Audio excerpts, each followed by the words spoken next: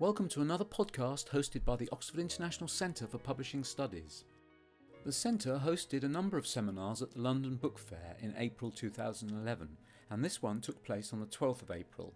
The seminar, titled Tweet Smell of Success, All About Social Media, was introduced by Angus Phillips, the head of the Oxford International Centre for Publishing Studies. Angus Phillips introduces three speakers: Tom Hall, head of communications at Lonely Planet; Joe Pickering, publicity manager for Penguin; and Davina Quarterman, marketing manager at Wiley-Blackwell.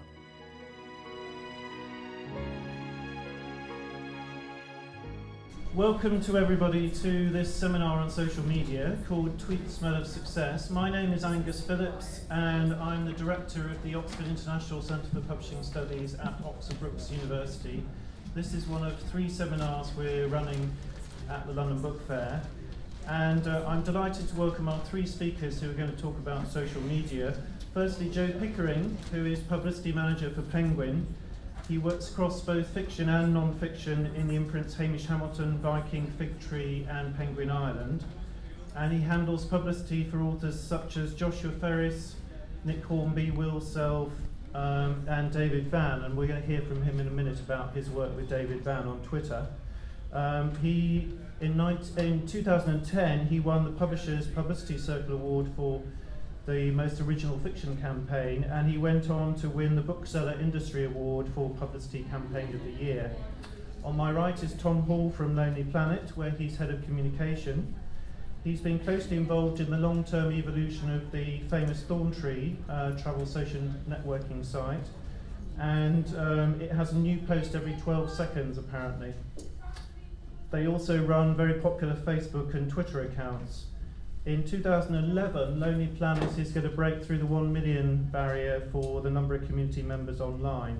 He also writes weekly on the Ask Tom travel blog in The Guardian.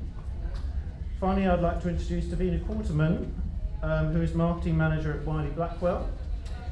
And she's responsible for a list of scholarly journals in the Life Sciences division. She has over 5 years of experience in the areas of marketing and e-commerce, and she's got a very detailed understanding of new media and digital marketing. So how are we going to run this? I'm going to ask each of them to speak for about 10 minutes and then we'll open up the discussion. And what we're looking at today are the issues facing publishers around the whole question of social media. We know that authors have now been encouraged to blog on a regular basis, and indeed many new authors are expected to run a blog before they even get signed up. Are we okay at the back? We need to be a bit quieter, I think. Okay. We're happy to keep the doors open if you can stay quiet. Then we can hear ourselves. Thank you. Okay, we also know the value of opinion formers in the blogosphere or on Twitter. For example, Stephen Fry. We now know what he's doing at every hour of the day, wherever he is around the world. And if he recommends a book, the sales rise exponentially. And a good example of that was a couple of years ago when he recommended the book Some, the book of short stories by David Eagleman, and it rose to number 2 in the Amazon bestseller lists on the basis of his recommendation. Now, a publisher said to me recently, we got someone employed doing Facebook and Twitter, but we're not actually quite sure why we're doing it and what results we're going to get. And that's the point of the seminar today, is to actually look at the impact of publishers' work in social media. Publishers know they must be involved, but can we be clear about what benefits accrue from the use of social media? And the kind of objectives publishers may have are building their brand online, creating communities around their content, or simply aiming to drive the sale of an individual title, which is where I'd like to bring Joe in to start with, to talk about his work with David Vann. So thanks very much, Joe, and over to you. Hello, thanks for waiting. This is on. Can everybody hear me if I talk about that level? Wasn't even shortlisted for either of those awards this year, so it's not been a good year. Last time I gave a talk on book publicity generally to a small writers group, and shamelessly brought along a bag of books and said that anybody who asked a good question got a book, but that obviously then leads to kind of judging in front of everybody's peers whether a question was good or not. I haven't done that this time, but if you do ask a question, to win you round, I offer for you to give me your email address. I'll get in touch. I'll send you a paperback. I think I can't say fairer than that. Can I just show of hands? I'm going to talk about David Vann's Legend of Suicide. I get a bit embarrassed talking about this book now because I talked about it so endlessly and obsessively to so many people for so long. Can I get a show of hands who has heard of it? That's reasonable. Any out the back? Can I, show of hands who's read it? Ooh, okay. Well, that's interesting, given that my job is to get people hearing about books. I'm glad that those awards are not being judged on the basis of this room. I read this as in a printed A4 manuscript, printed version of the American book, beginning in January 2009. I don't know how many of you here read printed manuscripts, probably a few of you. I find it the most painful reading experience. I don't know why, I can't get my head around it. I want it to either be this size or the size of a hardback. But I read this in 2 days, absolutely knocked me sideways. It did everything that I kind of want American literary fiction to do. It's beautifully written, honest and powerful, genuinely shocking. I know more than one person who has kind of gasped out loud on the bus at a certain moment in it. And it felt to me like a book that really, really had a huge word of mouth potential and just something that you really wanted to talk about. An editor at Penguin who read it just before I did, not the book's actual editor, said that he finished it upstairs in his room and walked downstairs and for 15 uninterrupted minutes told his flatmates exactly what happens in every stage of the book. It was kind of just so affected him. And this was kind of exactly the impact it had on me. And this was January 2009, like I say, and we weren't publishing until the end of October later in that year. I'm going to hold it up just in case anybody didn't see it, because I obviously do want you all to go away and buy it afterwards. I only have one copy here to give away, but it looks like that, lovely shiny fish on the cover. So we were publishing it sort of about 11 months later on in the year from me having read it. And it also presented some huge problems publishing-wise and in terms of the media. We published it straight into paperback as an experiment because he was unknown, because it was his first book, and because at the moment literary fiction isn't really selling in hardback for anybody unless you are a real name. And so that presents huge problems media-wise because literary editors and traditional media don't take original paperback publications as seriously as hardbacks. They can squirrel them away in first novel roundups, short story roundups. They can put them in the paperback roundups, and it's just really, really easy for a book like this to disappear. And it presented problems in itself. For you who's read it, you'll know that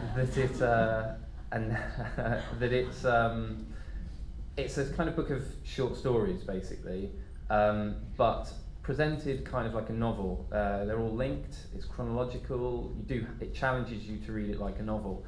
Yet there are things in it that challenge what you expect of a novel and challenge things that you've found out earlier in the book. So it's a difficult book. It's got suicide in the title.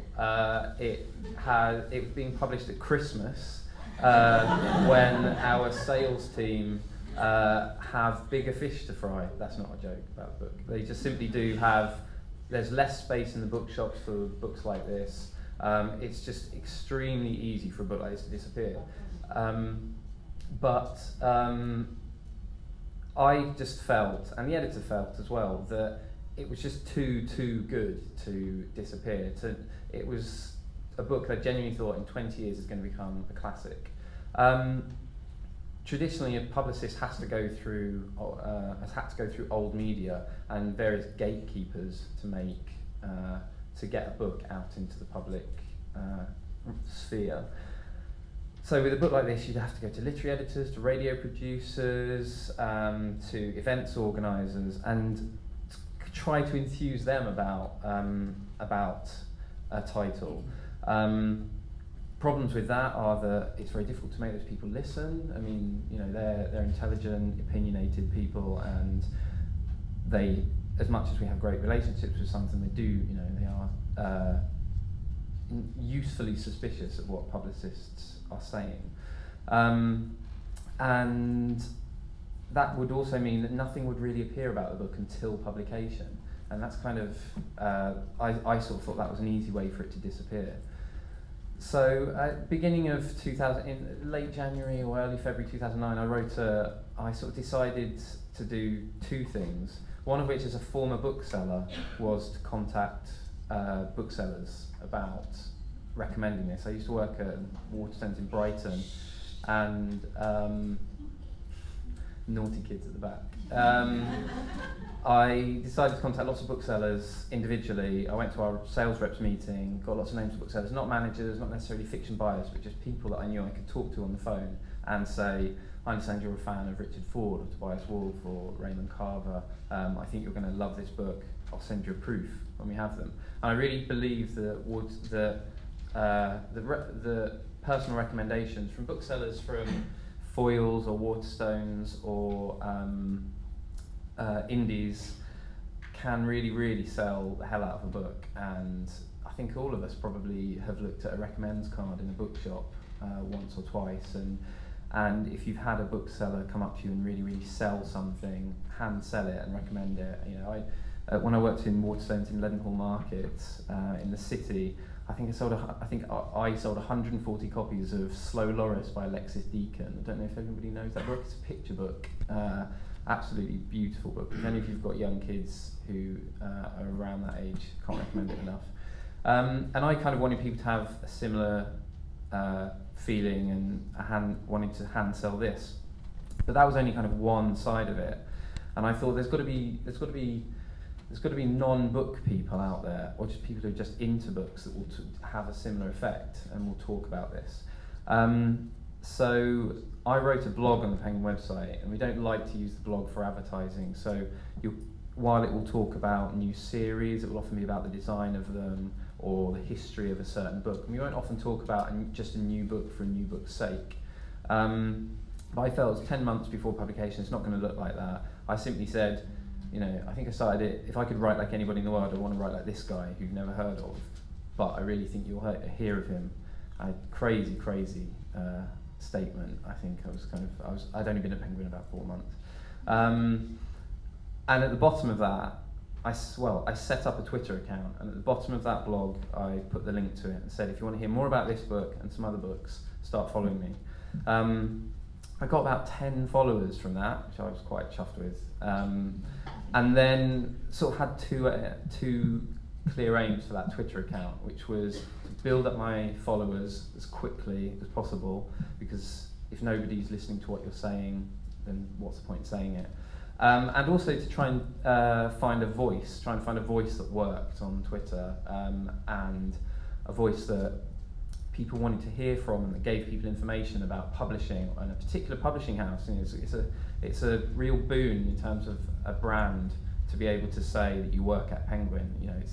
It's one of the only big publishers that that everybody knows about. And so my kind of aim was to put those two things together. I shamelessly shilled my wares by giving away lots and lots of books early on. Lots and lots of really, really good books. So what I would do is I would start a hashtag topic, just book giveaway. And I would say, on Friday I'm going to be giving away some books, retweet. Later on I'd say, tomorrow morning I'll announce what that book is going to be, retweet. And then I'd sort of say, I'm only going to give these away if I get to 50 followers. You've got to tell people, you've got to tell all of your followers. And then it's like 75 followers and 100 followers. And should give you another couple of minutes, I think. Okay, yeah. And then we had to pass everything through legal. So I was able to. So you had to think, how are you going to do the terms and conditions via Twitter? So I made my TwitPic the terms and conditions, and said, you've got to read those. And that got into the bookseller, and through that I got more followers. And then I did a competition on giving away all of our issues of McSweeney's, which was the best competition I did. I thought it was a great prize, 13 issues of McSweeney's, like hundreds of pounds worth. To people had to write a short story, and the one that won was in Twitter. Can you check this raffle ticket for me? The old lady asked her son-in-law. He wasn't an honest man. So I think it's a great 126 character story. And so just sort of throughout the year, I was kind of just doing these competitions, providing information about things. And basically, every time something came in about this book, I would tweet it. So every time when we got the fish from the designer, tweeted that. When we got the actual jacket, I tweeted that. When we got our proofs, which we did as inverted black and white ones, so we did 2 covers, I tweeted those. I found lots of literary bloggers through this and got them to do a Q&A, which I wrote for our files. Since become very, very close with a lot of those bloggers, and that's a really great relationship to have. I found a lot of traditional journalists on there who I would not have been able to contact had I not been on Twitter. And people like a guy called Stuart Evers, who's been an enormous supporter of this book and reviewed it in The Independent and interviewed him on the radio. Couldn't find him through traditional media, but I found him on Twitter. And so, I'm obviously rushing the end of this, I'm going to finish. I'll come back to you in a minute, but yeah, you can... And so basically, by the time this book came out, the word hype was being used, which are words I have a real problem with, because I think it suggests money and power and lots of things behind it. But now I look back on it, I think it really meant that we had done our job correctly. Dove Grey Reader blogger did a whole thing on hype a month before this came out and prefaced her entire piece with this book. The Metro called it the most hyped story collection of the season. And so by the time it came out, we had the traditional media knew that there was a lot of people online talking about this book and bloggers talking about it. And the bloggers were picking up on the fact that traditional media had got wind of this. And so I think by the time it came out, we just had a real kind of crest of a wave. And everything managed to hit at the same time, which is the ideal thing in a publicity campaign. There's tons more I could talk about. I'll come back to you later if you don't mind. Yeah, okay. No, absolutely. Thanks very much, Joe. Tom, over to you now. Yeah. Could listen to Joe all day. Yeah. You have to if you need to. It's a cracking story, and one of the things I think it illustrates is that as a way of reaching out to an audience that you wouldn't otherwise be able to get to, social media can be hugely effective, and if you're imaginative and you're doing something different, people will listen and they will appreciate it. One of the other things I think it really demonstrates is you've got to have something to back that up. So if all the stuff that you were doing was, turn me up. I'll speak up, how about that? Anyway, it's great because it talks about a product which is obviously absolutely fantastic as well, and I think that's one of the key points. A little bit about Lonely Planet and social media. Lonely Planet ticks a few boxes. We're very active on Twitter, where we've just gone through the 300,000 follower mark, on Facebook, where we're shortly to go through the 300,000 follower mark. But we're probably best known for some heritage that we have in community.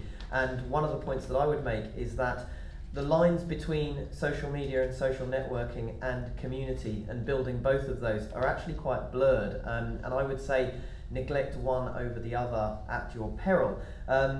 Lonely Planet set up its Thorntree bulletin boards in 1997 when we first set up lonelyplanet.com. We now have 800,000 registered users of our Thorntree community, and as Angus says, a new post every 12 seconds, sometimes more than that. There are advantages to old school forums. Firstly, people tend to spend longer on them.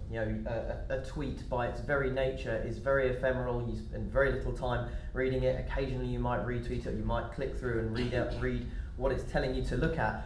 On forums, people are spending a longer time. It's more of a time commitment. The page dwell times are higher. and it can have a greater influence over buying decisions. One of the things that we're most nervous and excited about when we bring out a new guide or a new range of guides in particular is the feedback of people who are on our Thorntree forums, many of whom have got thousands and thousands of posts. What are those people? Well, they're probably a bit more than customers, and we certainly wouldn't call them users. They're probably certainly super customers, and they're people who you look after very, very much. So just to say that if we're all here thinking this is something that's new, it's actually not terribly new. It's talking directly with people who care about and are passionate about what you want to give them. I wanted to talk a little about the differences between Twitter and Facebook and how we see them, how we use them. Twitter has been very much something that is a quick two-way line of communication. You do get people who are coming in, having a look and then disappearing off somewhere else. And it is a place where, for example, our authors who are out travelling on the road can communicate with people who will be using those books and inspiring people to travel in a way that they really haven't been able to before. You know, there are hundreds of Lonely Planet authors out on the road as we speak all over the world. That is a hugely rich source of travel inspiration, up-to-date content, you know, up-to-the-minute news about a variety of places. And it's not just us who are doing this. Brat Travel Guides are another example of people who use Twitter very, very well online. When it comes to Facebook, it's a little bit more of its own ecosystem. At least this is what we find with it, that people are keener to be served the content that they want in the place that they are when we're talking about Facebook, which meant a slightly different approach was needed. We do see traffic coming through to our site from Facebook, but it's not the primary reason why we're there. It is for us about brand building and a community development exercise. One thing that we did recently, which we were quite blown away by the results of, was we got together with an Australian vlogger, video blogger, called Natalie Tran, and Natalie is the most followed person on YouTube in Australia, and she makes little videos about the strange things that happen to you in life, like when you approach someone in a corridor and you can't decide whether you're going to go that way and you're going to go that way and you end up doing that for a little while. And through doing videos like this, she amassed a huge number of followers on Facebook. And we thought, hang on a second, you know, huge number of followers and someone who's pretty funny and makes some good videos. So we asked Natalie if she'd like to go around the world and make some videos for us. And probably unsurprisingly, she said yes. We were very pleased that she did. And what she did was she went to a variety of different places on a round the world ticket, Paris, New York, Las Vegas, but also really interestingly up and coming destinations. She went to Jordan earlier this year. And she was a first-time traveller, which actually, while Lonely Planet's very well known for, you know, people going to intrepid places around the world, this was a chance for us to really re-engage with someone who was doing something for the first time, seeing the world through the eyes of a first-time traveller. And these videos went up. They generally received a positive response. We more than doubled our number of Facebook followers in a very short period of time. And if you think about the numbers that I said at the start, that was a pretty significant exercise for us. As much as that, the results were tremendous fun, and I think it did a lot in terms of helping us to, you know, get to know a totally different group of travellers who we maybe weren't speaking to at that time. A few points from me also just on about what might be coming up next.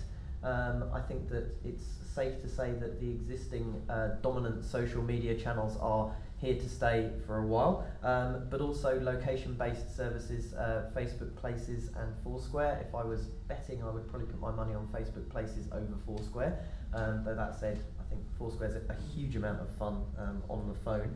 And I think there are some really compelling things that publishers can be doing in those sort of spaces. Travel publishers, I think the opportunities just jump out obviously at you, actually. But I also would say one thing, and that is, people often say, well, that's all very well, but what is the value of a user? What's the value of someone on Facebook? What's the value on Twitter? The answer, as far as I'm concerned, and I think my colleagues at Lonely Planet would agree with me, is the value of somebody who follows you is nil, unless you get that person to do something else. So whether you get that person to sign up for an email newsletter, get that person to stop by your website, and whether you get them to engage with you in a slightly different way, and ideally, controversially, end up buying a book like Joe's. So that's one certain steer. It's great to go in and have some fun, but bear in mind what it is that you want to achieve, and those things are possible. And the very last point that I would make is that the more you do this, the more it feels a very integrated part of what you do. So don't put the social media person in the broom cupboard. Make them an integrated part of your marketing and comms, and that's the best way to do it. Great, thanks very much, Tom. So Davina, over to you. Great, thanks. So I was just going to talk a bit about strategy and how we actually... I was going to talk about strategy and how we actually take some of these great ideas. Luckily, the examples explained today fit in well with what we would consider... what we would consider to be... You're welcome. Okay, thank you. What we would consider to be sort of best practice when approaching something like social media, which can be very scary. It's it's an emerging field, and we're never quite sure where it's going to go or the potential. So I just want to talk a little bit about the evolution of the web. So back in the 90s, we had the emergence of Web 1.0, as it's called, and I'm sure you've heard lots of branding about Web 2.0 and what does that mean. So Web 1.0 was read-only. It was static web pages. It was just a source of information, much like an encyclopedia or a reference works. It didn't really offer much interaction. Then we moved into Web 2.0, where users start to generate the content. So you're in a position where you can quickly post a blog, you can send a tweet, you can make a web page relatively quickly. And so that's called the read and write web. So as we're in the midst of Web 2.0, we're already talking about Web 3.0 and Web 4.0, which I still have no idea actually what that is. But I know that Web 3.0 is more about semantic web, so getting websites, as we're generating so much content, to actually curate what we're posting and make it make sense, basically, for the users. And I think that will be a long-term process, but I think we're getting there. So it's based on the use of tagging and making sure that the content that we're generating is filed in a way that computers can think on our behalves and send us what the computer thinks we want to see. So we're seeing it already with Gmail. If you write emails and your friend's getting married, Gmail will pick up keywords like weddings, bridesmaids, and it will send you ads on the side. All of a sudden you'll think, oh wow, how strange, I was only thinking about that last week, and it's all happening to you. So we've heard about some great benefits and opportunities with social media, but there are also some challenges, I think. I think as we're generating more content, there's an increased level of noise, there's an increased level of distraction.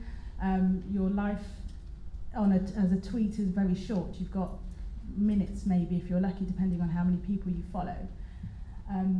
There's also this element of trust. So people are more and more trusting strangers. I know for one, if I'm booking a hotel in a new city, I'll look on TripAdvisor and I'll believe the last 3 people that have posted something, and I don't really know who they are, I don't know what their standards are, they could have low standards or high, but I'll believe them because I've seen it and it's in print. It's strange.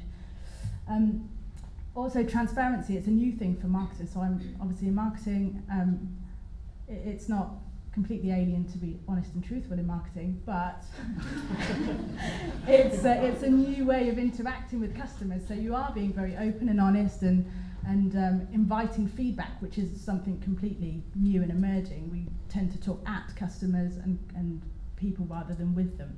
So that's a change in pace. And also time, it does take time. It takes time to research the area, the ecosystem. Is it Facebook, is it LinkedIn, is it Twitter, where do I start? It takes time to build up networks, develop content, think about exciting things to tweet other than what you had for lunch, but that might be interesting too.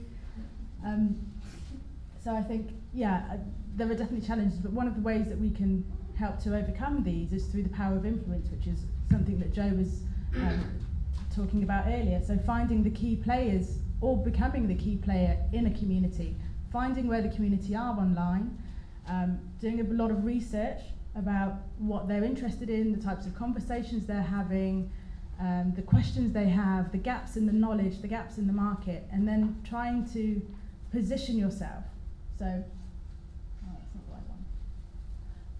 position yourself with the knowledge that you have and the influencers. So, key book authors are key influencers already in their communities. Just translate that online into a slightly different platform. So, influence, the power of influence. So this is some research by Forresters that basically says that you can segment the online user into one of these categories. Most people are at the bottom end. They join things, they watch things, they spectate, they don't actually participate, they don't click on things, they don't want a voice online, they're just basically spying on what's happening, keeping themselves in the loop. There are a small number of people that are critics and creators, which will actually are the people that you want to engage. So these are the people that the opinion leaders, they have a stronger network potentially. And you can save yourself time, as Joe did, by just finding some key players in that field, making them ambassadors, winning them over, and letting them spread your messages for you can actually save you a lot more time than having to develop the network yourself and get people to trust you and trust what you're saying is actually correct and true. So before you start, I would say it's really important to develop a strategy. So as I explained before, you start with the research, find out what's happening, you segment, target, and position yourself. And then I think it's quite important to measure. How do you know once you've been successful? Is it book sales? Is it website traffic? Is it the level of engagement? Is it the number of people that like you or dislike you? How will you know when you've reached your objectives?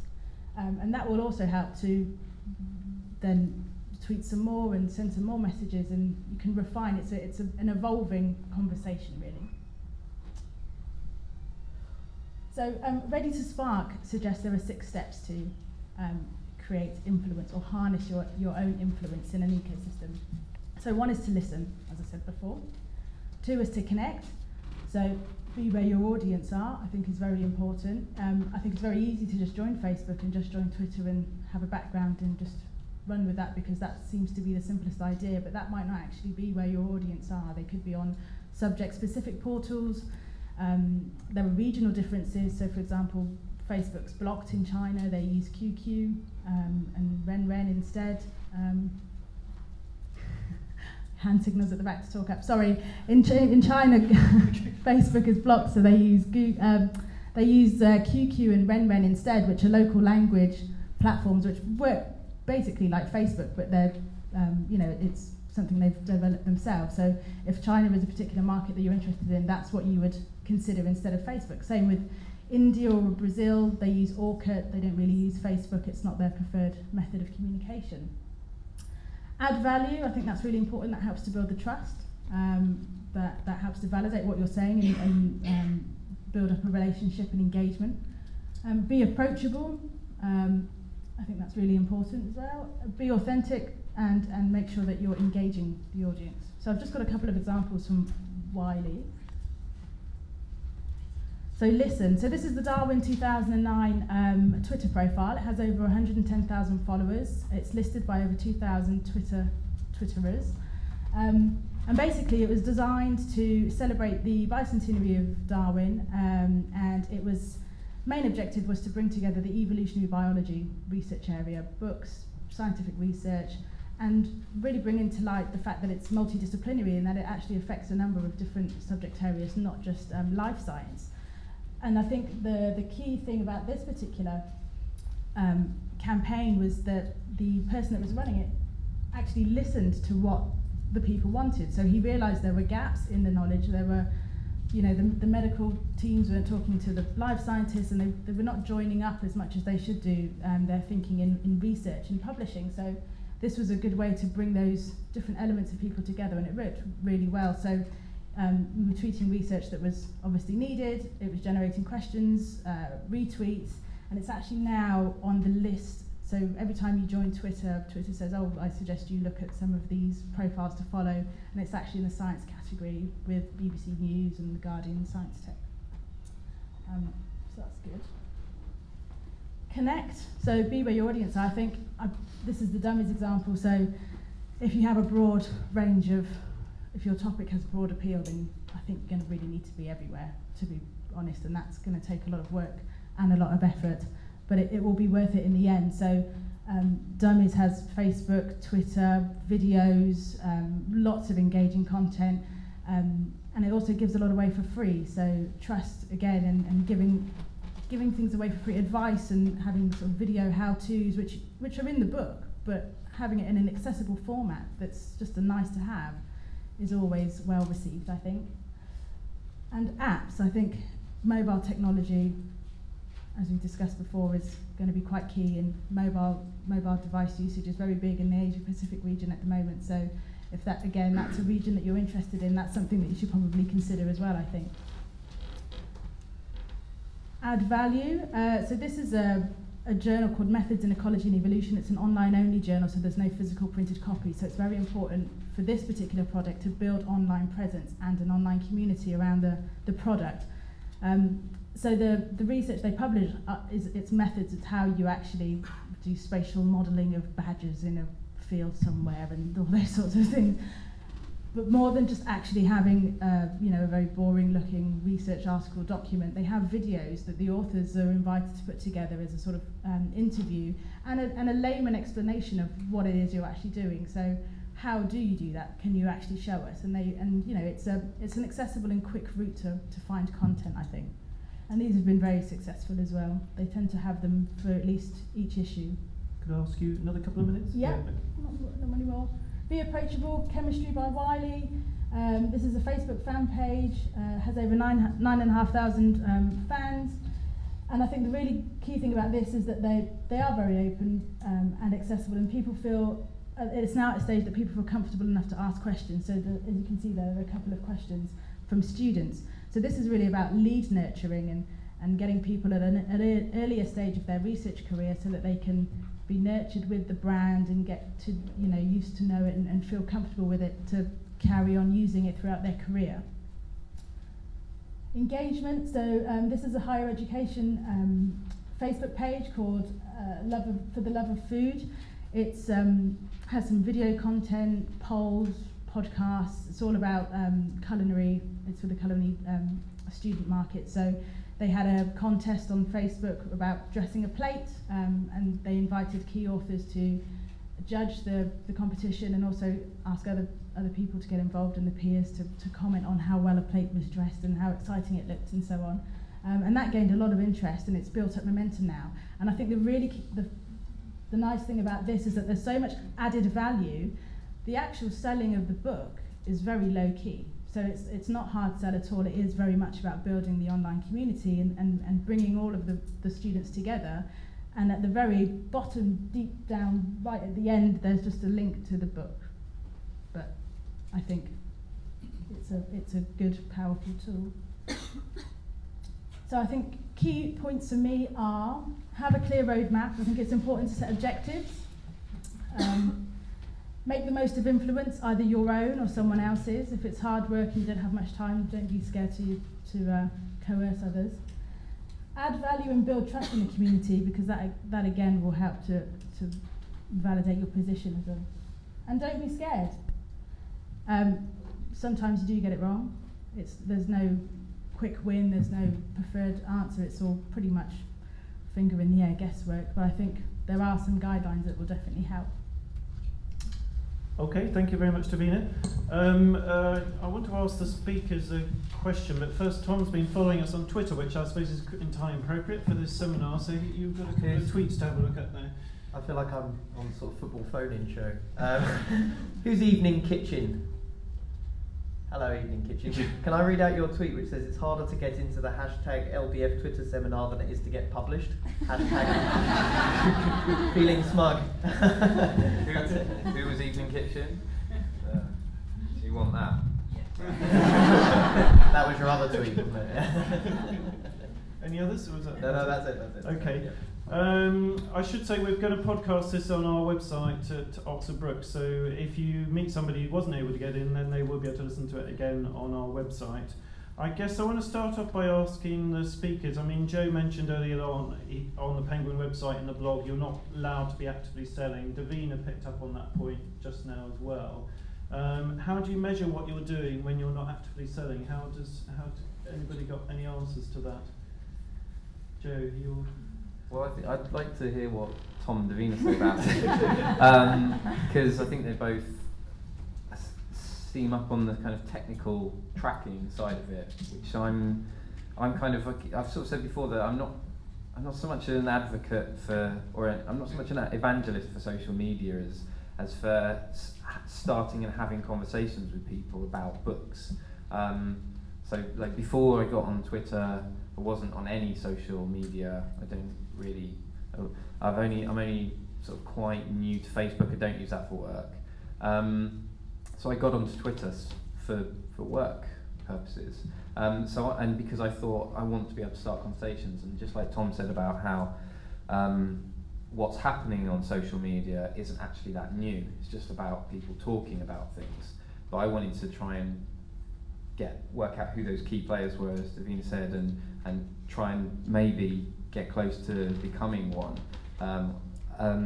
So I want to hear what Tom thinks about kind of how you actually measure the success of something like that. Okay, Tom. There isn't a definitive answer from my point of view. And what I would say is that we have goals around getting people to join up with us, to sign up with us as a goal in itself. Why do we do that? Because we can see paths through to other things that we're doing, whether it's coming through to our website, signing up to newsletters, and then eventually you can make a case that there's some way in which you're monetizing some of these things.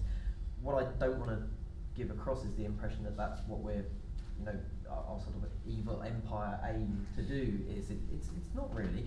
And that's not to say that that isn't a good idea and a good goal if you can do it in a way that feels authentic. But what I would say is that if you're looking for a way to make this a route towards seeing some sort of return on what you do, you need to be quite specific. You need to be quite targeted. For example, a Facebook community that is active, and I think active is an important word there, will usually respond well to offers that are specific, that make them feel important and special, that maybe give them things that money can't buy, that are exclusive to them, and it's made clear that they're exclusive to them, and that are not sent to them very often. So there's a scarcity value. Other actual measures that we would have, we do look at click-throughs to our site, and we do look at traffic, but we don't have targets on that, I suppose I would say. Right. Okay, Davina, have you got some thoughts? Yeah, I think you're right. I think it's definitely specific to the task. So setting objectives is very important to help with the measurement side of things and the metrics. So there are tools out there that you can help to. I think people avoid the term return on investment and would prefer return on engagement, which is a new sort of social media buzzword. And so you can use things like Social Mention or Topsy. They're free websites that if you put in one of your links that you've blogged or tweeted about, then it will give you this sentiment value. So how was the general feeling towards what you said? I'm not quite sure their algorithm for measuring it, but it, I guess it gives you some indication. Website traffic, click-throughs, Google Analytics. I think it's also important to not take social media as just one, it's not on its own. It has to be integrated as part of a bigger, wider campaign, and then you can see the true results, I think. Okay, I'd like to invite a question from the audience. Would someone like to ask something? Just make Yeah. an observation. I mean, we've started using social media at our company and asking all those questions. What's the time equals money, and what's the fun, and what's all the rest of it. But it is kind of sinister if you can get measurements of how authentic you're sounding. I mean, it does begin to put me off. I've always run the company along authentic brand. It's what you're offering in real terms at the end of the day that has to be everything, doesn't it? What's actually happening in the real world. I think there is a danger of wasting a lot of time, frankly. I mean, and it's a big company can afford it.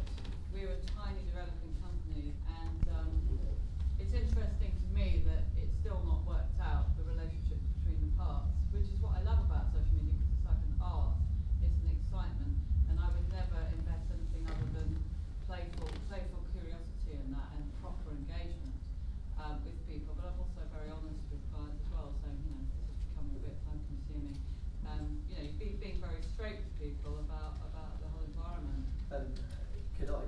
Tom, yes. I'll just respond to a kind, and you know, one thing that I think is very, very noticeable is when you do something wrong, when you do something that is an unpopular move with the people who are following you, because you know you do see a drop off in numbers, and especially in somewhere like Facebook where people don't necessarily come there to have marketing messages put to them. So you have to be aware of that, and that's something if you're just starting out, and I'm sure you know people have been doing things in those spaces for a while, but if you were just starting out, that message needs to be communicated within the company, because in a sense I sometimes feel like you can be a bit of a gatekeeper because people are saying, well, why don't we do this, why don't we do that, why don't we do that, and you think, hang on a sec, what's the medium? And you do the right thing for the medium in every case, not just in social media, and this needs to be treated the same. So yeah, I'm sure you're having some interesting conversations about that. Okay, lady at the back's got her hand raised. Question? When you were tweeting about the legend of suicide, was any of it available to read, any previews, or did you just discuss it? Not at the beginning. My blog post was, and I probably tweeted the link to the New York Times review, but it was published. I kind of got away with it because it was published to such a small extent in the States. It was published by University of Massachusetts Press, and the print run was 1,400 copies, which in the States is equivalent to not bringing something out, I think. And after the New York Times review, which was in December, it sold out, and it took them 6 weeks to republish. So I kind of got away with it. If the book had been available in the States, I actually think it would have harmed our sales in the end. But as soon as things became available, I was offering them to people. So we got proof copies really early, about 6-7 months early, because the book was available. The manuscript was copy edited and everything. So I was giving that to people, and then inviting them to talk about it. Other bloggers started posting pictures of the cover on their on their blogs because they liked it. So there was kind of, I gave away 20 copies to random people that to see if they would read it and what their response would be. Then I gave review copies away to bloggers and traditional media reviewers who were also on Twitter.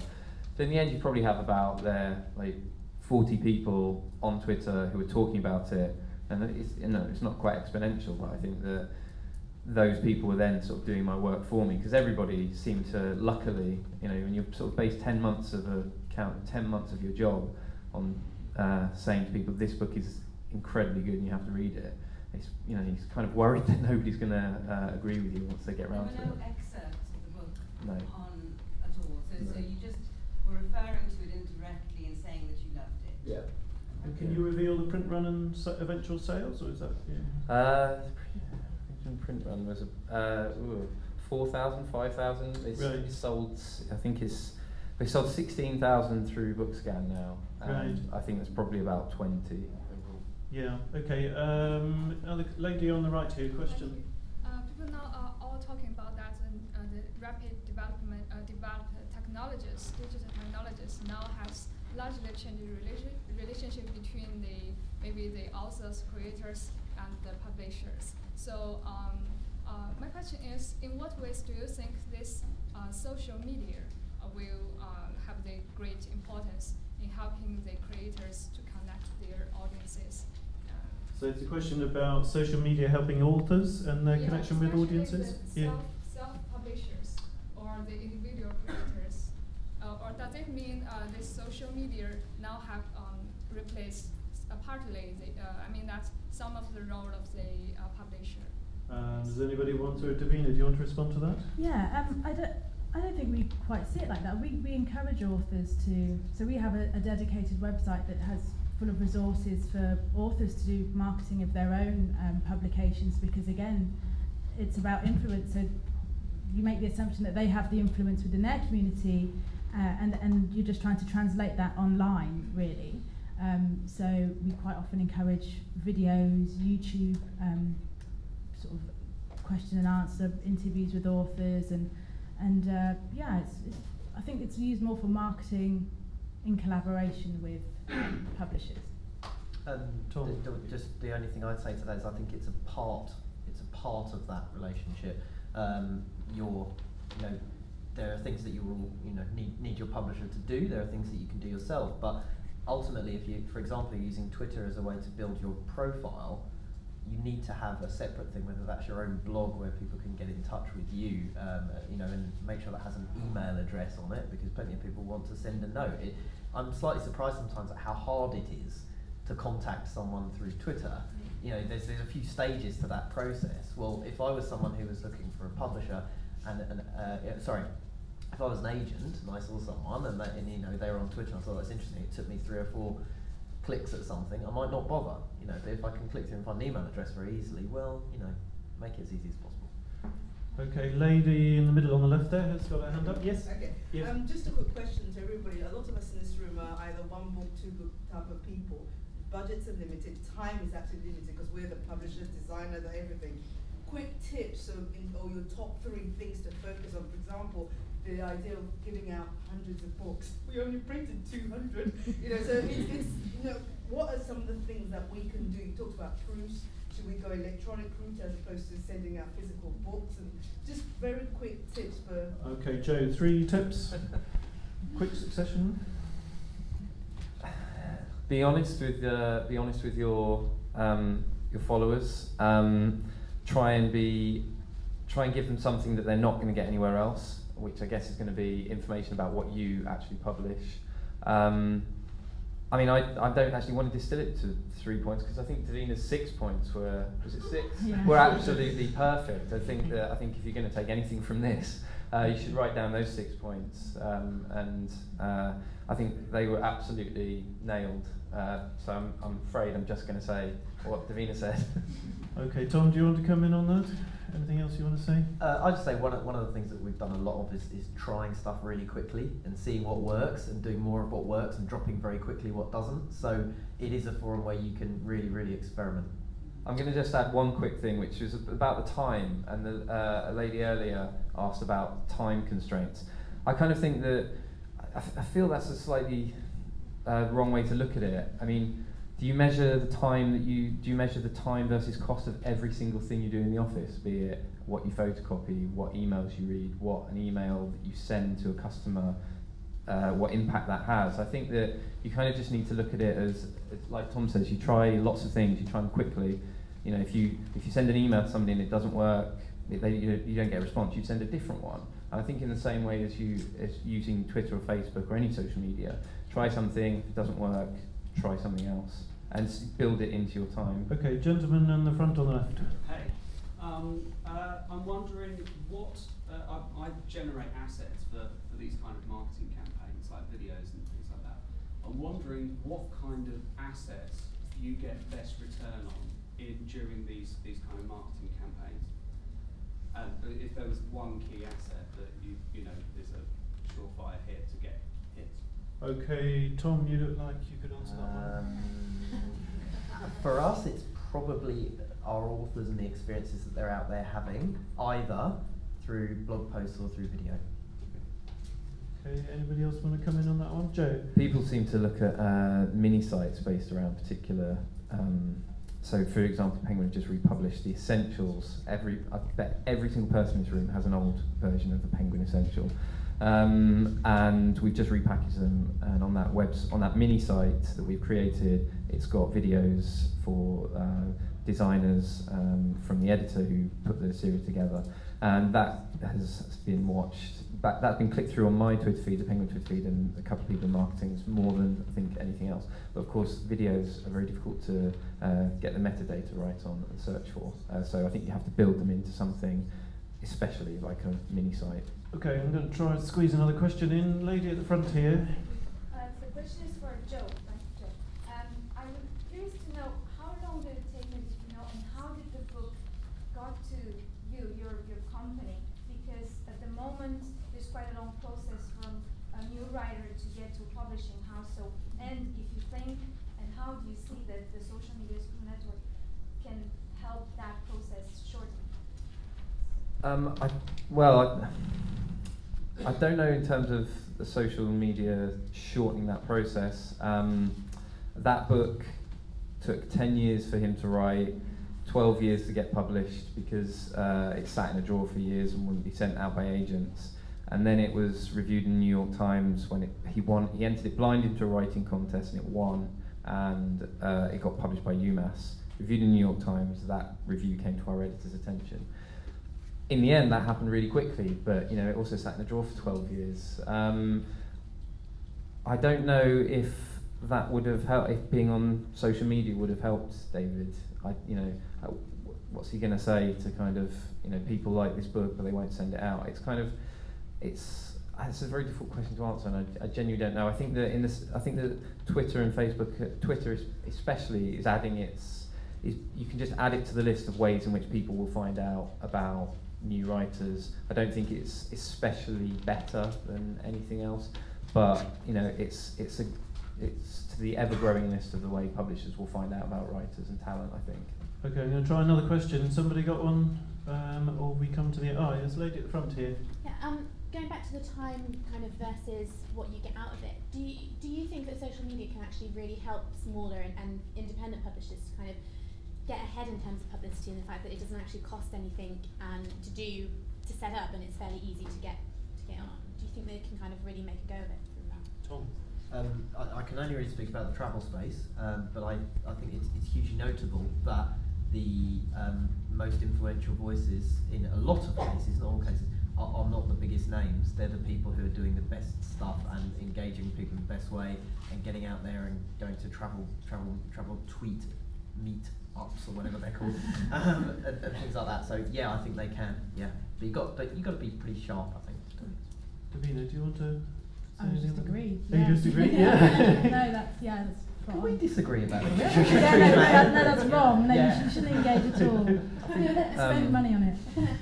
I think from a literary publishing point of view, just to choose my category, I think it's absolutely crucial for independents and small publishers. Not that all of you or even any of you will know about Perini Press. It's an absolutely tiny foreign language publisher. I'd never heard of it before I went on before I was on Twitter, but they've got a really good presence. They've got a great voice. They publish some great books, and bloggers absolutely love them. And they now, to my mind, have a good brand, whereas before they didn't even exist in my mind. I think that social media is a way for publishers to actually, especially small publishers, to actually build their brand. Conversely, I think that you can also damage your brand if you don't do it very well. Especially, if I think Penguin is good on Twitter. If it wasn't any good, that would be bad for Penguin's reputation. But I think it's absolutely crucial for small publishers to do stuff through social media and to work out how to do it well.